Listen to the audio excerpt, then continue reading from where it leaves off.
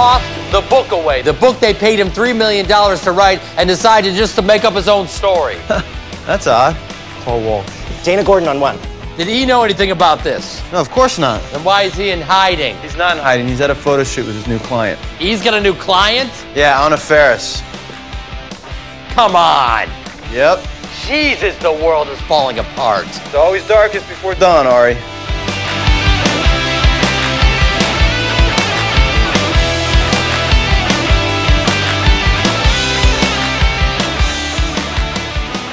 Welcome back, everybody, to Oh Yeah, the Entourage podcast. I hope this podcast finds you well this Monday morning. I hope it finds you healthy. I hope it finds you indoors, staying safe, staying quarantined from this coronavirus. It seems like a strange time to be talking about a show that hasn't been on the air in 15 plus years. Regardless, I'm going to keep trucking through, keep continuing to make this content for you, at least for the time being. Kyle Banduho, my good friend, reoccurring guest on this podcast, was back this week to break down Snow Job, episode 10 of season 4 of Entourage. Great episode. Anna Faris' boyfriend shows up on the scene. Ari and Dana Gordon are wheeling and dealing. And Billy Walsh completely rewrites the Cloud script. Kyle and I recorded this on Wednesday evening, just mere minutes after the news broke that they were suspending the rest of the NBA season. So we have a little bit of a reaction to that. We don't dive too much into it because we knew that this episode wasn't airing for a couple days and that there would be more news after the fact. Strange times we're in, definitely. You don't care about what the host of an Entourage podcast has to say about that. Thank you for tuning in. Thank you for the 5-star reviews you've been leaving. Make sure you're following the Oh Yeah Pod social accounts. I actually just tweeted a couple days ago an interaction that I read on the Entourage subreddit, how the boys would react in real time to coronavirus. Go check that out. Give Oh Yeah Pod a follow on Instagram and on Twitter. And give me a follow on Instagram and Twitter at JRWillDoIt. I'm working on a big guest for next week's episode. No can do. It's a legendary Entourage episode. We need a legendary guest. A few have fallen through already, hoping because of this quarantine situation, I'll be able to lock someone down soon. If I can't, I'm going to push the episode. I do not want to have a filler-type guest in for what is considered like a top 3 Entourage episode. So I will keep everyone abreast of that. In the meantime, enjoy me and Kyle's conversation about Snow Job.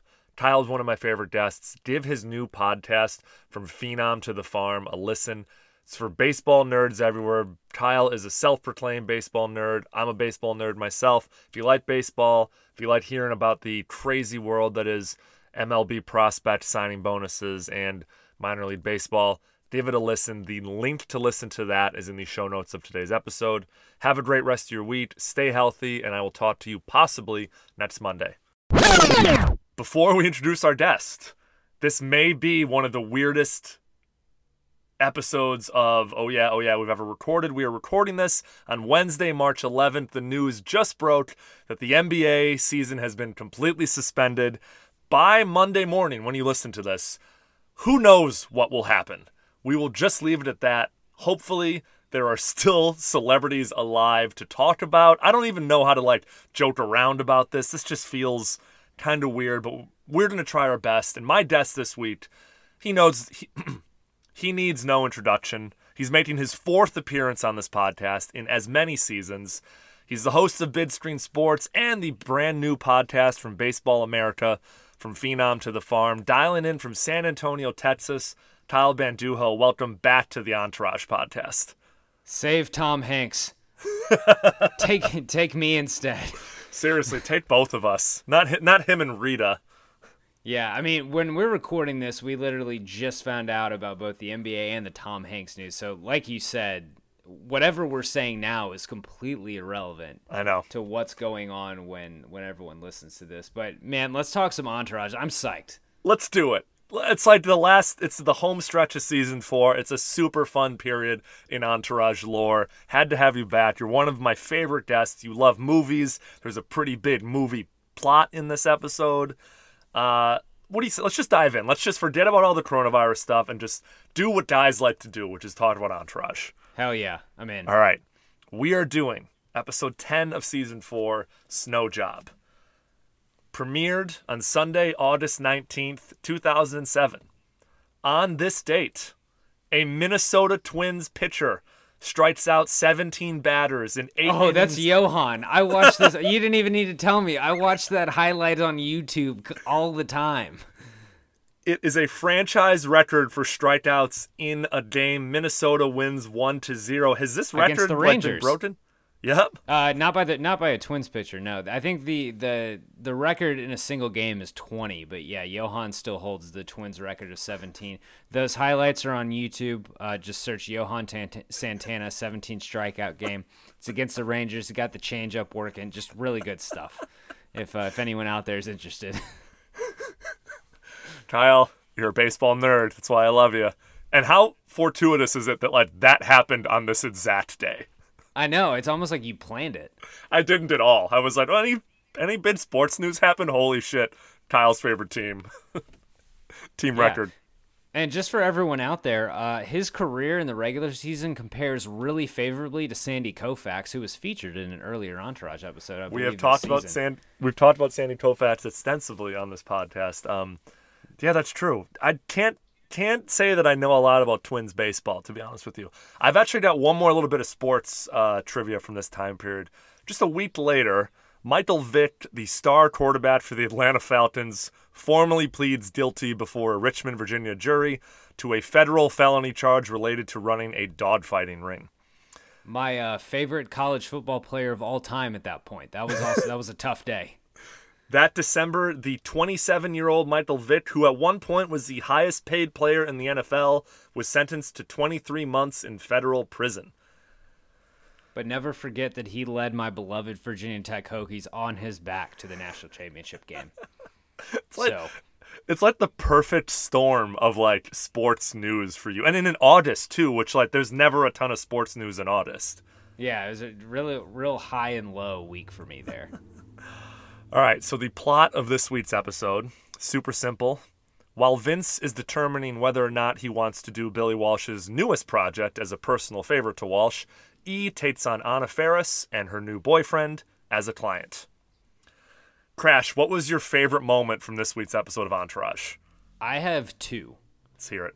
I have Anna dumping her boyfriend Dave because just awful. That guy was awful. Yeah. Just every time he's on screen. But I guess the really good moment and my favorite moment is when Ari goes into full Ari mode, sells Silo in Wimmer's office. Yeah, that Fraser Tharp brought that up. That is Ari's peak, I think, this season. He's had a lot of uneven family related plots, but this is Ari in fucking attack mode, and I loved it. Yeah, it's I don't want to step on the Ari stuff later in the episode, but it's because there's always a lot of the things people remember about Ari is his funny quirks or his insults or something, but this is when Piven's really at his best and when the character's at his best and when he's actually doing his job. Yeah, he's like a bulldog. He doesn't take no for an answer. He just is relentlessly pushing forward. The whole bait and switch of trying to sell the script to Dana, and when she realizes that he's in her boss's office, it's a great turn. It's just an incredible performance, and we'll get into Richard Wimmer, the character actor, Dana Gordon, but this whole episode, Piven's amazing. Yeah, it's great. It's a peak Ari Gold episode. So Dana, you're not gonna take this to your boss? No. Well, then I will. Really? Hi, Ari Gold to see Richard Wimmer? Really? You motherfucking cocksucker. He's leaving for New York in 30 minutes. I'll only be a minute. No, he's in the shower. Ari! Ari! That's great because my two favorite moments both involve Ari as well. First off, the hilarious four-way phone call between Ari, Lloyd, Drama, and Turtle. Yes. They're on the phone so much in Entourage. There's not a lot you can do with it, and this was a really funny way where both Drama and Turtle walked up to Vince with cell phones, both trying to play that middleman, and Ari's like, Vinny! And Lloyd's like, I've got Vince, and Ari's like, I've got fucking Vince right here. It's great. I love it. Yeah, it's a good one. Yeah. Hello. Turtle! Drama. Hey, Ari, what's up? What's up, Lord? I'm looking for Vince. Do you know where Vince is? Aren't you supposed to go through E for Vince? You try E? If he's there, put him on the fucking phone, Turtle. I called E and emailed him too. Let me see if he's here. Hang I'll on. see if I can locate him. Yo, Vince, you here for Ari? Why wouldn't I be? Lloyd says he can't find E. Oh, it's fine. Hey, Lloyd. Hey, Vince, hold for Ari. Okay. I got Ari, Vince. Ari. Vince! I got Vince. I got fucking Vince. Vince! Ari. Did you read Walsh's script? Did I get Walsh's script? Well, it was dropped off to me in the studio this morning. And then my other moment is, again, Ari is at Billy Walsh's, like, slumlord house, and he says to Billy, Vince stuck his neck out for you, and now you are fucking him and the studio. They are going to fuck you right back. They can't touch me. They can sue you and make sure that you never make a movie in this town again. Well, good thing I paint. Billy is, like, a little insufferable towards the end of this season, and this was a really nice, funny moment where he's not that insufferable, and that's a great fucking line. Because this is when the show starts to get that Billy Walsh fatigue. Yeah. In a bit, and it's like that repeated. The show a lot of times goes like, we need some drama. We need no pun intended. No Johnny drama intended, but like we need something to stir things up. Oh, let's lean on Billy Walsh being really unreliable. And and uncooperative. Exactly. Let's just lean on that. The show does that a lot. And while that gets old, Walsh is he's still good. Like, the actor still does a good job. Like, that was a funny line. Also, I have a question for you. If you were going to blow, a $500,000 advance or something, and you were living in that house, would you do something different than just put in a steam shower? It's funny because, like, you could probably buy that house or buy a better version of that house with a $500,000 deposit, but there's got to be some sort of sentimental value attached to it for Billy not to upgrade anything else besides the steam shower. Yeah. Okay, that's a fair point. Do you notice the TV on wheels? Like, he has it, like, on a 8th grade science class, like, cart that, like, the teacher rolls in the TV. That's what his TV is on. Billy Walsh strikes me as the kind of guy who would have like brought his TV around with him, because this is before smartphones or anything. So if he's watching a movie, he's just rolling it around with him in the house. I love it. Bros being bros. We talked about it every week. This is a pretty good episode for Bros being bros. Just those moments of male friendship. What do you got for me, Crash?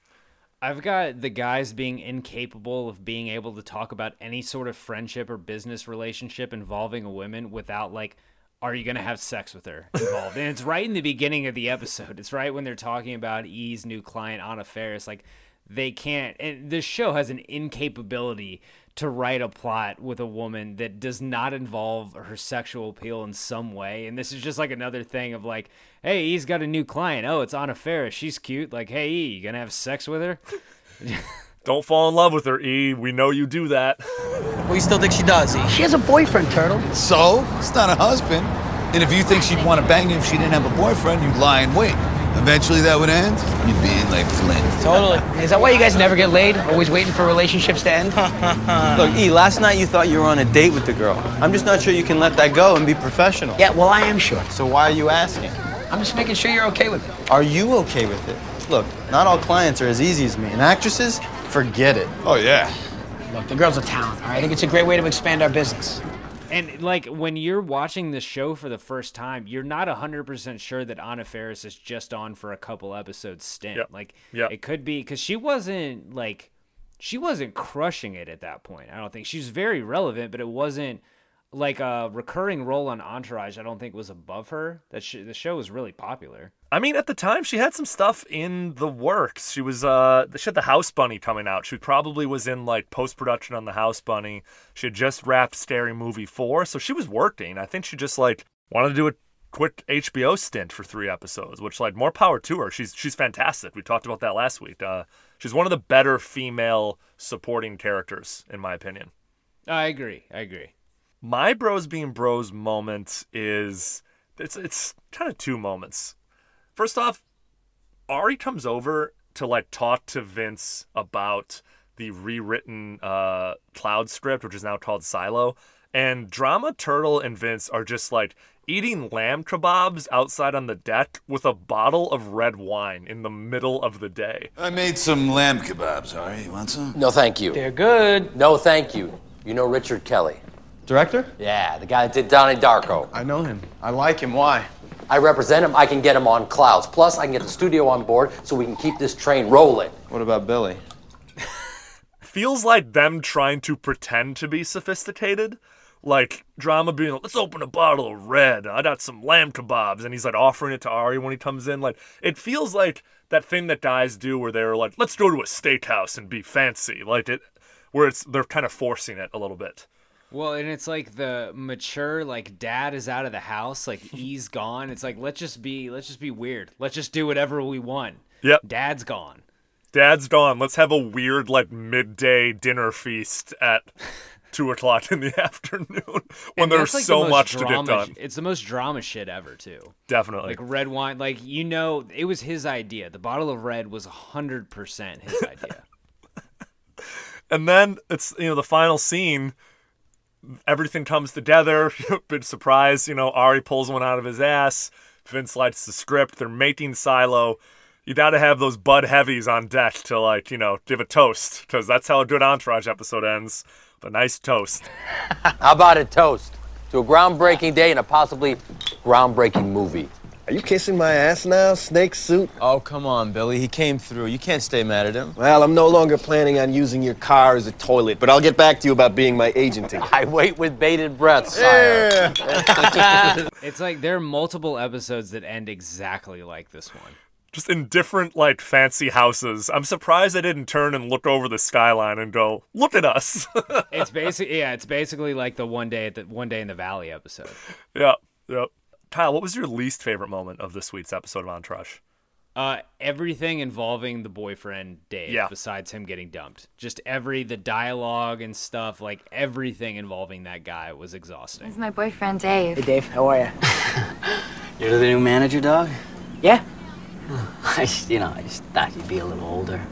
I'm older than I look. All right. So,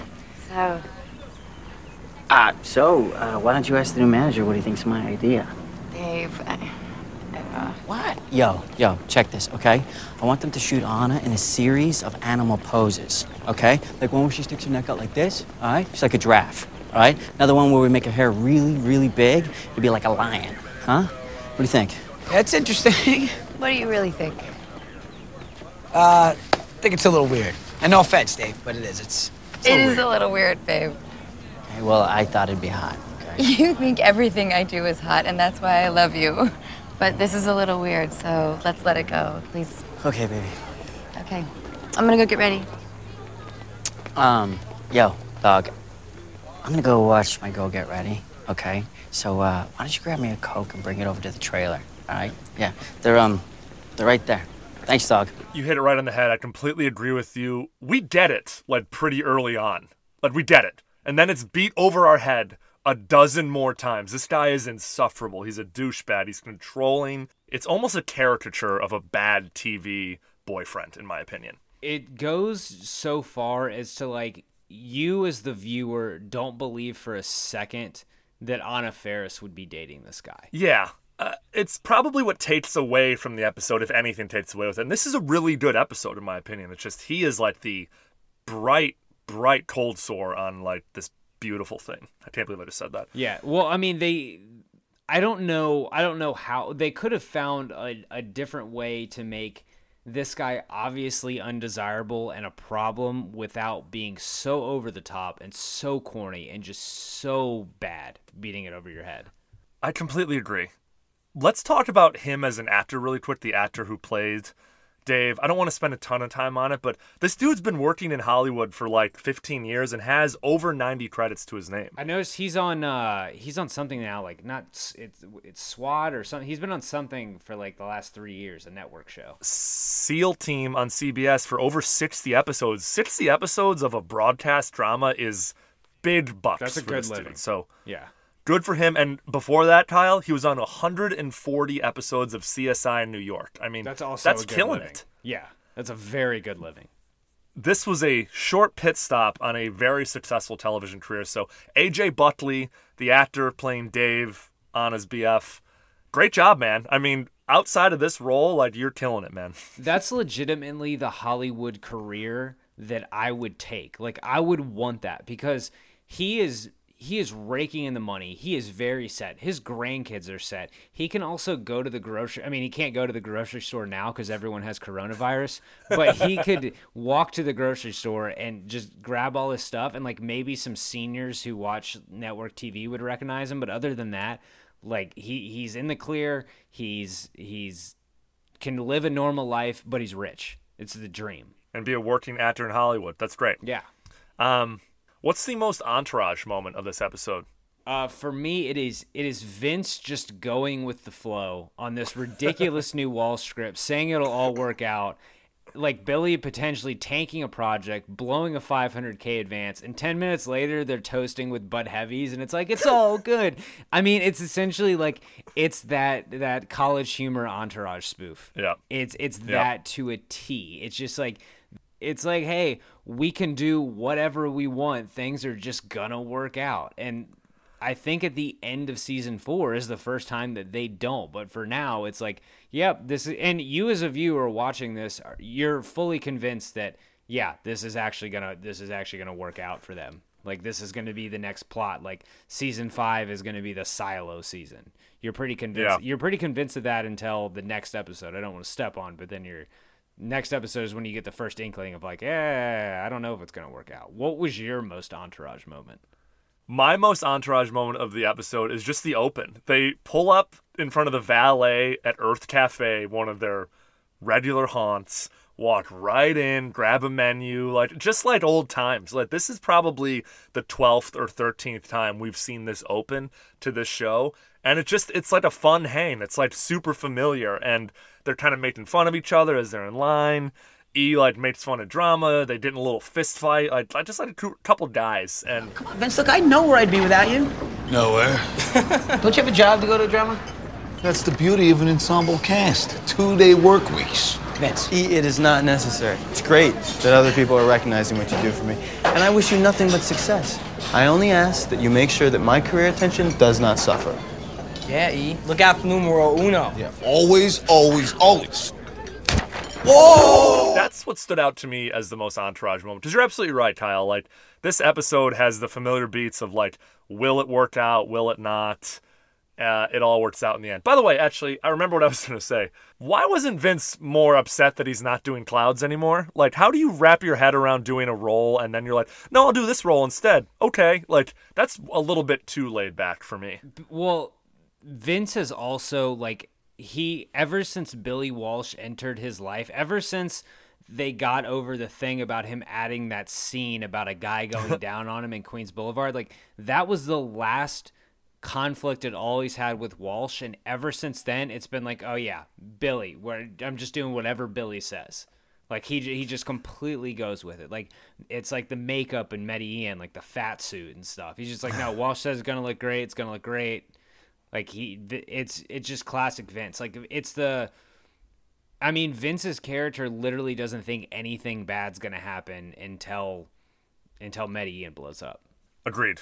What was your favorite line or quote from this week's episode? I have two. The first one was "Shut the fuck up, Lloyd." When Lloyd's trying to get through Eric in the valley, E, shut the fuck up, Lloyd. I'm sure that clip's on YouTube because it's like, that's an iconic Ari line. Like, I feel like I hear that all the time. I can't hear you, Lloyd. I'm in the hills. Did you get the Billy Walsh script? Lloyd, I can't hear you. Did you get the Billy Walsh script? Shut the fuck up, Lloyd! Yeah, that's like on T-shirts. That's in a top 10 compilation somewhere. It's so funny. We'll get to the whole idea of like the hills and stuff like that in a bit, but I really liked, I mentioned it earlier, but E and Drama kind of bickering at Earth Cafe. E's like, I know where I'd be without you, Vince. And Drama's like, nowhere. And E goes, don't you have a job to go do? And Drama goes, that's the beauty of an ensemble cast. 2-day work weeks. And he's wearing that stupid yellow cutoff T-shirt. There's another good line that when Anna Faris is dumping Dave, where she says, stop fucking talking like Randy Jackson, which is like perfectly, it's like super dated, but also really funny. I have that as one of my best burns, but he's like, that shit ain't right. What a badly written character, So like, on bad. purpose, I would think. Yeah. So, but it's like, it's way too over the top. It's too much. Turtle has a line. I mean, Turtle doesn't do much this episode. He had kind of an MVP performance last week with picking up the girls and saving the weed and out of the sewage drain. But this week he's sitting there eating his lamb kebab, drinking his wine, and he says to Ari, "Clouds was lacking in tits, Ari. This one's got at least 4." Just the most great Jerry performance. The most Turtle line ever. That's how Turtle analyzes a movie. Is he fucking with me? Clouds was lacking in tits, Ari. This one's got at least 4. Yeah, there's a couple things in there for me too, Ari. So you and Lloyd should get on it ASAP. Where the hell is he? MIA. New category this season. You haven't done it yet, but best burn. I had a couple. There was some pretty good shit talking in this episode. I had I had 3, but 2 of them were my favorite quotes. Just the "shut the fuck up, Lloyd" was just like the ultimate. Yep. Just shut him down. And then I also thought the "stop fucking talking like Randy Jackson" was fantastic. My third was when Turtle and when they're all reading, Turtle, Drama, and Vince are reading the Silo script. And Turtle's like Turtle's reading, and Drama says something like, "Well, what should I do? And why don't you go get us a snack?" Just makes Drama completely irrelevant. So I like being E. You want me to call E? No, I'm the producer. I can handle it. Let's just see what Crazy Billy did, huh? Hey, how about I read E's copy? Yeah, I like the initiative, Turtle. What should I do? Why don't you make us a snack? I like being E. Couple good ones here. Dana Gordon. This is one of my favorite Dana episodes.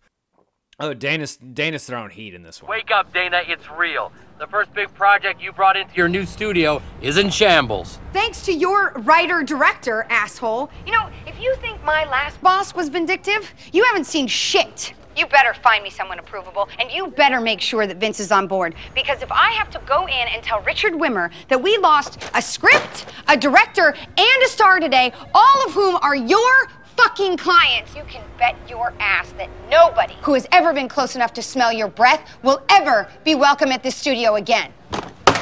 Just standing up to his bullshit, getting in the mix, mixing it up with the boys. Like, she's great. I've fully admitted on this podcast I have a huge crush on Dana Gordon. Oh yeah, she's a tough character. In a show that undervalues the females, she's one of the best in my opinion. Absolutely. Another great burn. Drama's kissing Billy's ass on the back deck. He goes, Norm Billy, he read every third page. I, on the other hand, was riveted, especially by the character of Kelton, the farmhand. Yeah, I was thinking of you when I wrote that. Really? No. The classic Drama face caught in the headlights, little discouraged, little disparaged. I think my favorite there's a lot of running drama gags, just like something that just so drama. My favorite is Drama looking for a role. It's always my favorite.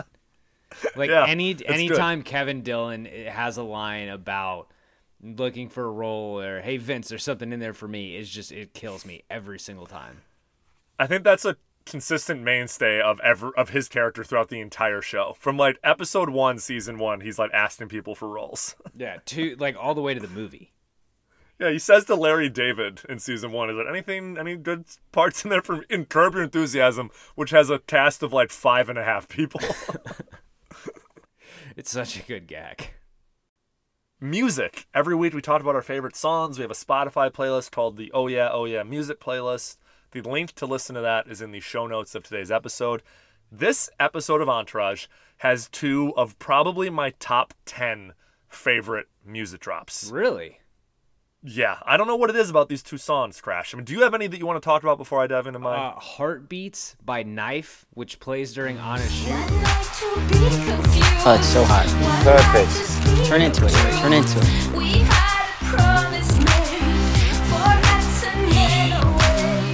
Hey, you can get a signal right at the top of me, the I love poppy music, poppy electronic-y music. I'm a Carly Rae Jepsen stan. That I liked that song, that drop. What are yours though? What did you have on the table?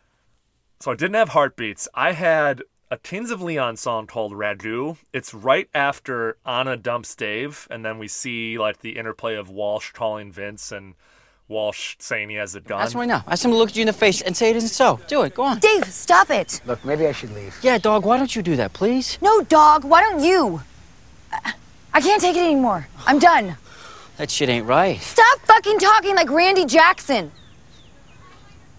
Whoa. Okay. Whatever, movie star. I hope you two are really happy together, all right?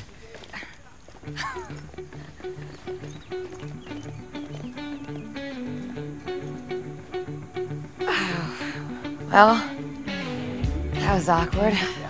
You all right? No, I meant for you. Okay, come on. Let's get back to work. Okay. Jesus. There's just something about this early Teens of Leon. This is right before they made it big. In September of 2008, just a year later, it's when they released their album Only by the Night. That's what had all the chart success. It had Sex on Fire, Use Somebody. This is a year before that. So this is a Scott Venner deep cut, kind of before the curve, predicting Teens of Leon's success. And I still have it on like some alternative chill playlist that I listen to, and every time I hear it, I think about E Up in Those Hills with Anna. It's just a great jam. Everyone go listen to it. It's on the playlist. Can we jump back to favorite quote real quick? Sure. Something I liked. You mentioned when Billy has the gun, and when Vince finally gets on the phone with him, and he's like, "Do you really have a gun?" And he's just like, "Yeah, but the bitch hid the bullets." It's a cry for help if I've ever heard one. It really is. What was your? I can't wait to talk about Cat in a little bit. Yeah. But what was your other song? My other song is the outro song, "New York Groove" by Ace Frehley. Do you know who Ace Frehley is? I do not. I am not the most musically savvy guy. I'll fully admit that. Ace Frehley is one of the original musicians and songwriters for a little band known as Kiss. Okay, yeah, I've heard of Kiss. I'm up to date on Kiss. You're up to date on Kiss? I love this song. It's a New York ode. It is so cool. It is so upbeat. When you hear it in a trailer, when you hear it in a TV episode, you just feel good. I think about it as I descend into Newark Airport every time I go to New York City. And it's really weird that it's played over the end credits of this episode because they're not going to New York. It has nothing to do with New York, this episode. Why wasn't this song in, like, Return to Queens Boulevard? That's my only question. Yeah, there's plenty of other opportunities to have that, to drop a song with that meaning in it. Why does nobody answer their cell phones? Oh, look who's talking. Where you been, E? Too busy being professional with your girlfriend to pick up the phone? Somebody please just tell me what's going on. Don't stress your pretty little head about it. It's all been handled. What's been handled? We're making Billy's movie. Silo. Where's the snow?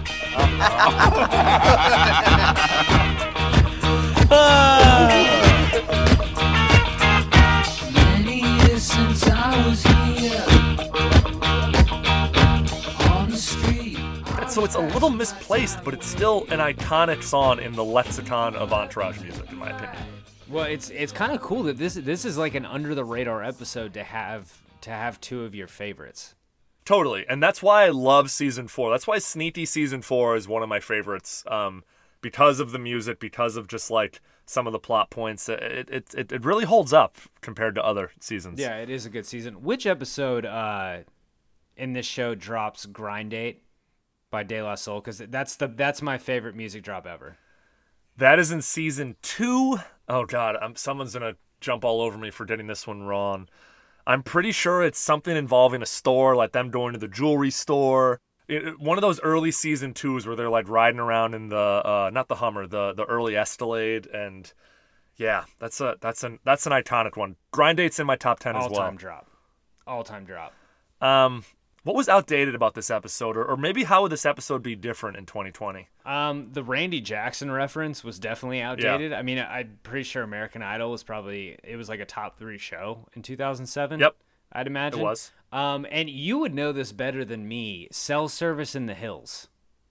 Yeah, so the fact that like this whole like, oh, you can't get a hold of E's. I mean, yeah, the hills are hills, but like there are cell towers all over the Hollywood Hills now, and the cell reception's pretty fucking good because as you can imagine, there are a lot of rich people that live up there. So it's a little outdated in that. The whole idea of like E being unreachable just doesn't make sense in 2020. Yeah, but he'd be plugged into Wi-Fi. He'd have iMessage or something at least. Well, so let's also talk now about Silo. From the director of Medellin and Queens Boulevard comes Silo.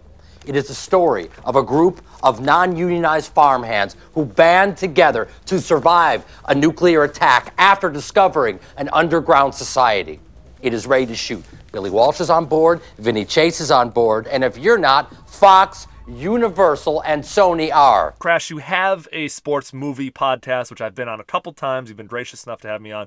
You're a movie guy. I had you on to talk about the movie career of Vinny Chase.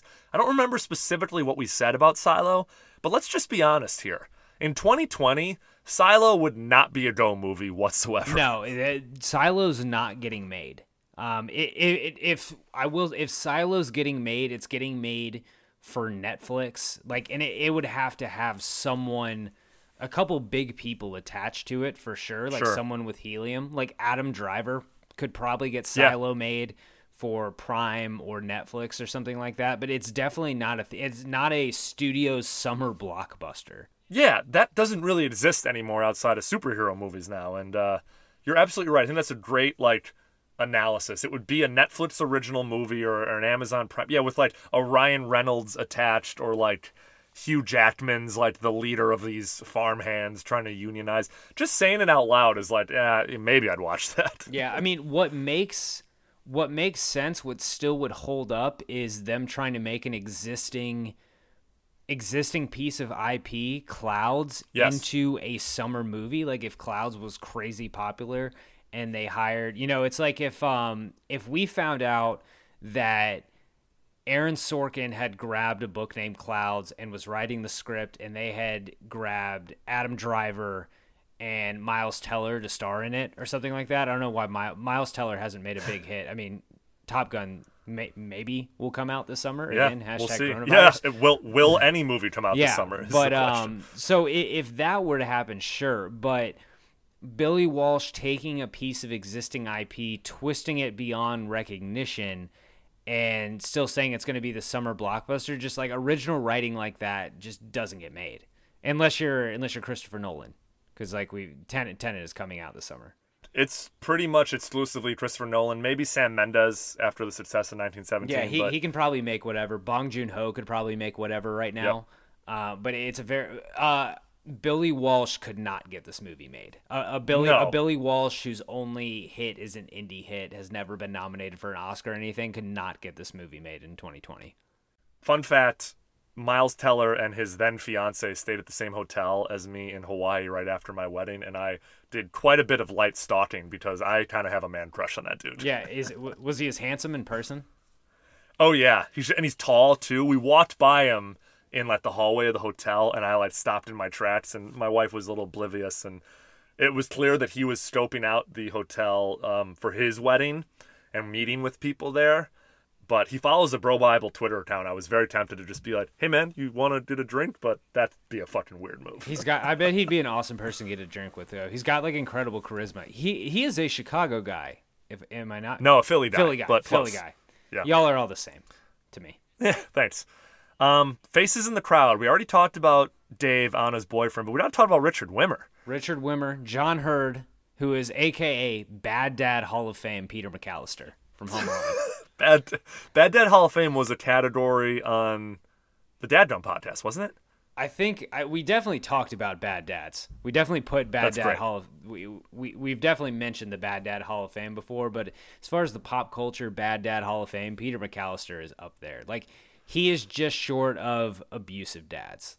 Peter McAllister, not an abusive dad, just not a good dad. Negligent parenting for sure. What the hell is going on? Desperate times call for desperate measures here. Thank God I'm in a row. And may I comment on what lovely ankles you have? Talk fast, Ari. You don't have your summer movie. Come again? A tent pole. You don't have one. I have Clouds. Billy Walsh and Vinny Chase don't want to do it. Where the hell is Dana Gordon? I'm right outside the door, Richard. Ari locked me out. Let her in. Hey, Dana. Fuck you, Ari. Dana, what the hell's going on with Clouds? I am working on it, Richard. When you return from New York, I will have a completely new team in place. That's impossible. Billy burned 6 weeks writing the wrong script, and you do not have enough time to put Clouds back on board for your July release. You and your friend Billy Walsh are dead, Ari. Now, we are not dead. We are very much alive. You, with your fading stock prices and your 3 straight quarters in the red, are dead. If you have to go to your board of directors and tell them that this summer may be your worst quarter yet. I'm going to tear your head off, Ari. Please don't, because I have your summer movie. He's had a really long, successful film career. From 1980 onward, he was in dozens of good movies. The Peloton Brief, Bid, Awakenings. I think we know him as the dad from Home Alone, but he's known as like a common man working actor in Hollywood. He was actually nominated for an Emmy Award in 1999 as a guest star on The Sopranos. So like the dude's acted to some critical acclaim too. He's definitely one of like those guys. Like you see him in everything. He's like he's been in a lot of stuff. Definitely. That's why we have this Faces in the Crowd award, where he's a that guy. Sadly, he died of a heart attack in 2017 at the age of 71. R.I.P. At least he didn't get coronavirus. We will see how that joke ages in 3 days. Well, it's Wednesday right now, so we have a long time until this comes out. This whole thing's not gonna age. Ooh, that's tough. Tough beat. Took a risk. So Sits-Man Award, I'm giving it to Kat.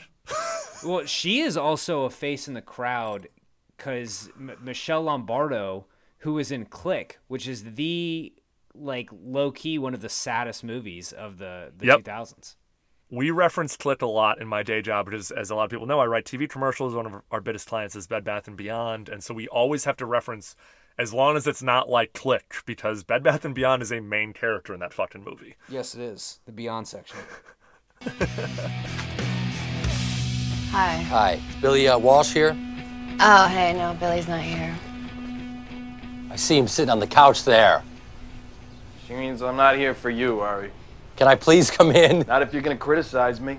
Why would I criticize you? Let him in. So everyone hates the script. You got paid $500,000 to adapt a book and you didn't do it. Decided to go in a different direction. They didn't pay you for that direction. Hey, the script that he wrote is really hot, man. Yeah, I don't know. There's just something about her, man. I did her vibe. I mentioned this when I had my guest on for the first appearance of Michelle. At some point in every young man's life, you get involved with a cat. Oh, yeah. And it's up to you to get out of it. And if you don't, you end up like Billy Walsh. But you always look back fondly and a little scared at what you could have become if you would have stuck with that cat type. I mean, there's at every point, like when you're like 19, 20, you're hanging out with a cat and you're like, I could bring her home, I think. Oh, yeah. Like I could make that happen. And then and it's no, you can't. You can't make that happen. You just need to let it lie. I was in the hospital at the age of 22. I had a brain injury. This is a longer story for another time, but I was in like the head trauma unit, and at the time I was seeing a girl like Kat, not even dating. We were just seeing each other. And my father comes in from the city and is sitting by my bedside. He's all kind of distraught because his son has this brain thing, and all of a sudden the cat type comes roaring in. She's hysterical. She's ready to kill somebody. She's just a hot mess. That's how she meets my father. Ooh. And after she leaves, my dad turns to me and he says the most two disappointing words I've ever heard out of my father's mouth. He goes, "Yeah, nice."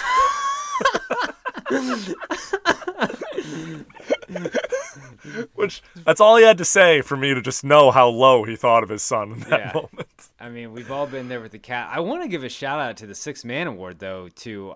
Does Constance Zimmer as Dana Gordon qualify? Well, I have her for a much bigger award later on in the episode. Fair point. We'll tackle that when we come to it then. Real quick, Kat answers the door. She says, "Oh no, Billy's not here." And Ari goes, "I can see him sitting on the couch right there."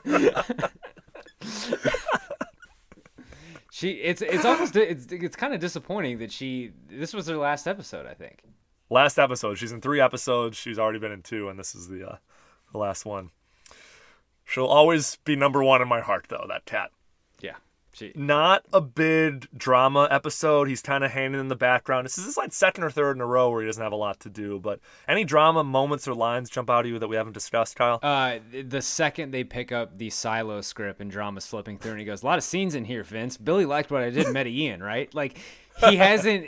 not once been like, "Hey man, Vince, your movie might be in trouble. Like this is bad news." Just right away, he's like, "Ooh, a lot of scenes in here. Like, is there a role for me? Is there a role for me, baby bro?"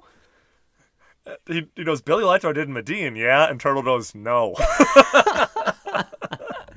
That should have gone in Biggest Bird. I think I missed that. I was too busy just laughing at drama. Vince. Sorry. I'll call him when I'm finished. Hey, some help this guy is. I'm not sleeping, jerk off. I'm pacing myself. Yeah, were you enjoying it, Turtle? You know, don't get mad, Vin, but I was kind of just scanning it for the sex scenes. There are 2 good ones, by the way. Yeah, there's a lot of parts in here, Vince. Billy liked what I did in Medellin, right? No. Yeah, he gives this little rant as they're walking into Earth Cafe that I kind of liked. He's like, she has a boyfriend, Turtle, Andromeda, so it's not a husband. And if you think she'd want to bang you if you didn't have a boyfriend, you'd lie in wait. Eventually that would end and you'd be in like Flynn.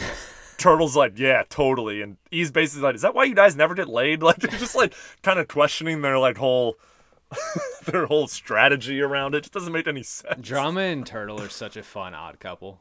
My favorite Ari Gold moment, maybe you have some more like detail, but his entire hustle this episode is just my favorite moment. It's on another level. Mm-hmm. Well, especially with E out of the picture for the episode, he's like, I've got to do this shit all by myself. And it's where you see the peak of Ari. It's kind of like what we said. It's like showing how actually good Ari is at the job. He's not just like a guy who can yell at people and insult people and be funny. He can frame anything and sell it as positive for his client and the studio. Like he takes like this bag of shit and he's just like, okay, I'm putting it on a platter. This is why it's going to work. This is why you have no choice but to do it. This is why you're going to tell, like when he brings in the thing about, no, you've been in the red for the last 3 quarters. And that's what I was going to say. Yeah, it's just amazing. Like that, him working the boardroom like that is fantastic. It's just like peak Ari. He threatens the head of a Hollywood studio with like his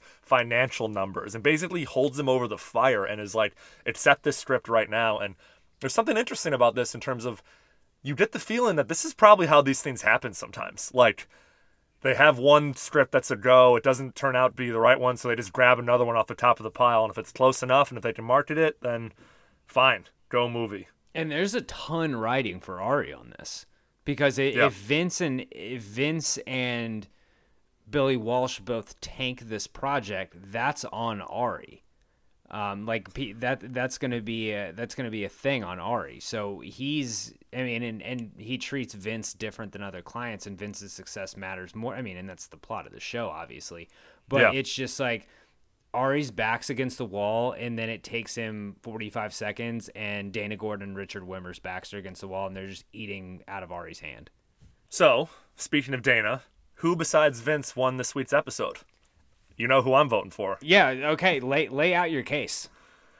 There's no case to be made other than, like, she stands up to Ari's bullshit. She marches in there. She wheels and deals. She has the line, it's Field of Dreams meets Blade Runner, which so good. Another outdated reference. But, and there's even that moment afterwards where he goes, that was incredible. And she's like, yeah, pretty good, huh? And he goes, so did you read the script? And she goes, I didn't even have to read the script. I had to go movie, douchebag. Die, Ari, die. I truly hope you die. Tell him how good it is, Dana. All personal bullshit aside. Dana. It's an excellent script. Can we market it? Think Blade Runner meets Field of Dreams. 2 classics. Boom.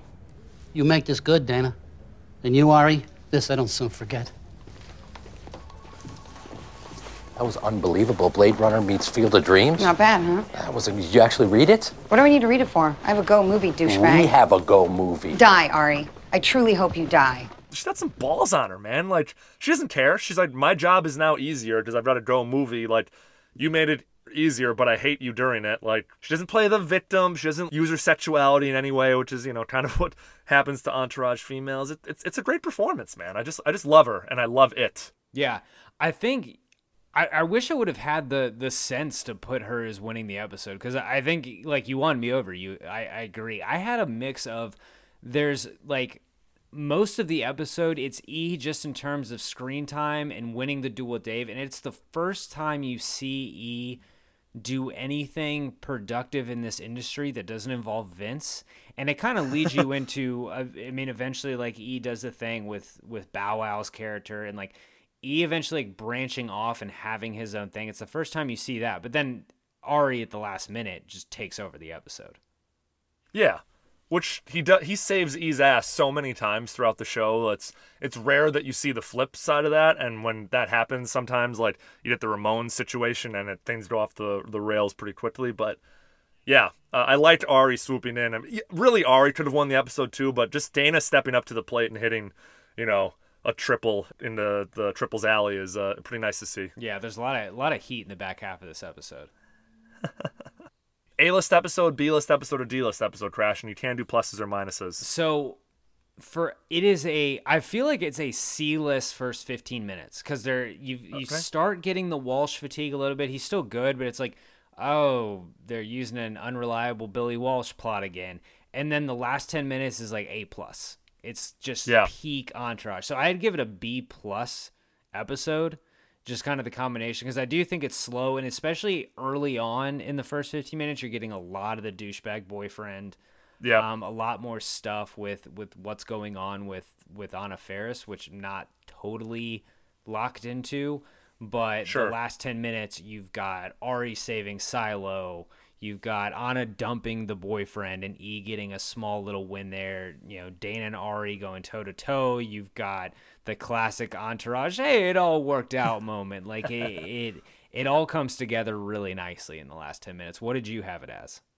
I had it as a B+ as well. We are of one mind. I think for some of the similar reasons, like the Dave character knocks it down a whole letter grade. And you're right, the whole, like, E hanging in the hills and trying to get a signal, that's way, he's like, I'm trying to get a message to Lloyd. That's a little bit too much of that. And honestly, I'd rather see him and Anna like back down in LA, like drinking beers and like hanging with the guys, as opposed to like up in the hills while she does a random photo shoot.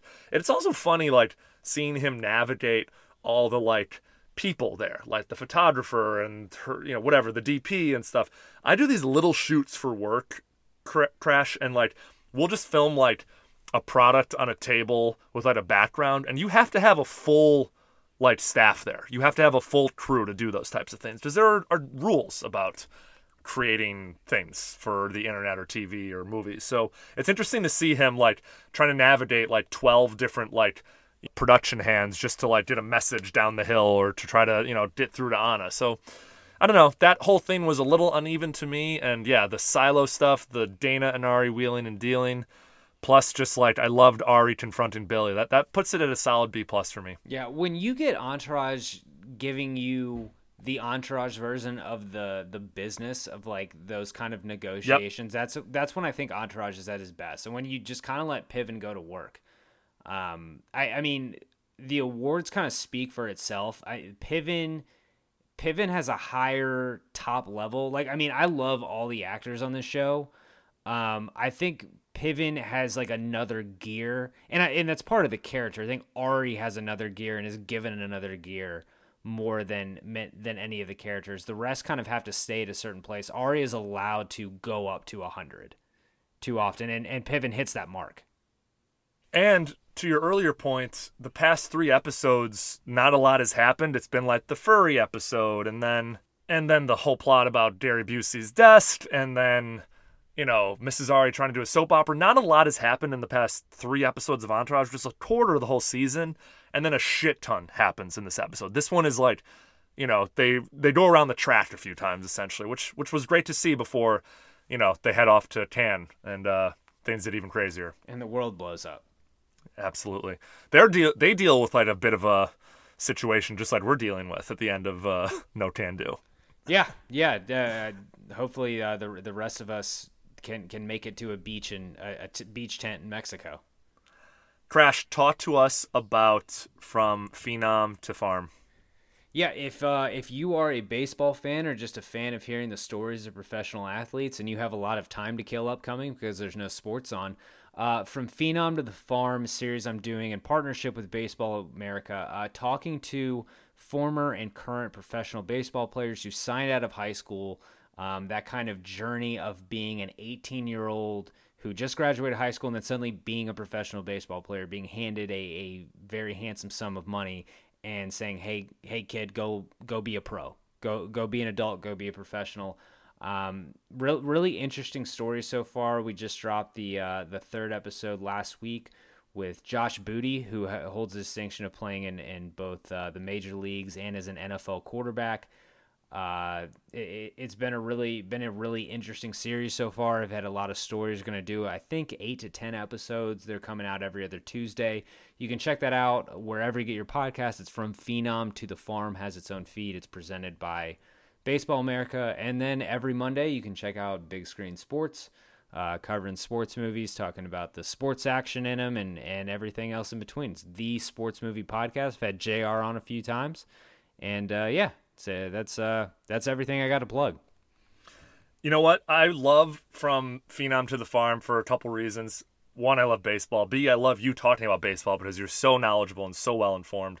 But C, I liked it because it's like reading the oral history of, like, I'm not going to call these guys flameouts because they were professional baseball players, but their careers didn't pan out the way they'd hoped. And reading that on a baseball website is one thing, but hearing it from their own voices is a whole other thing. And that's why I really love what Kyle's doing. If you guys are interested in the pod, go to the show notes of today's episode. There's a link to subscribe.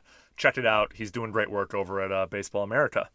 Yeah, and you're just trying to get a good variety of guys. Like we talked to a guy with a decent amount of big league service time, and then talked to a guy who didn't get out of A-ball. So it's a nice variety, kind of seeing what happens. One more thing to plug: if you go on YouTube.com, type in Johan Santana 17 strikeout game. It's like a 3-minute highlight video. It's just beautiful. Again, everyone just go watch it. It's really great stuff. Kyle, always a pleasure. JR, thank you so much for having me. You know how much I love talking about Entourage. This was a great time. We'll talk to you then soon.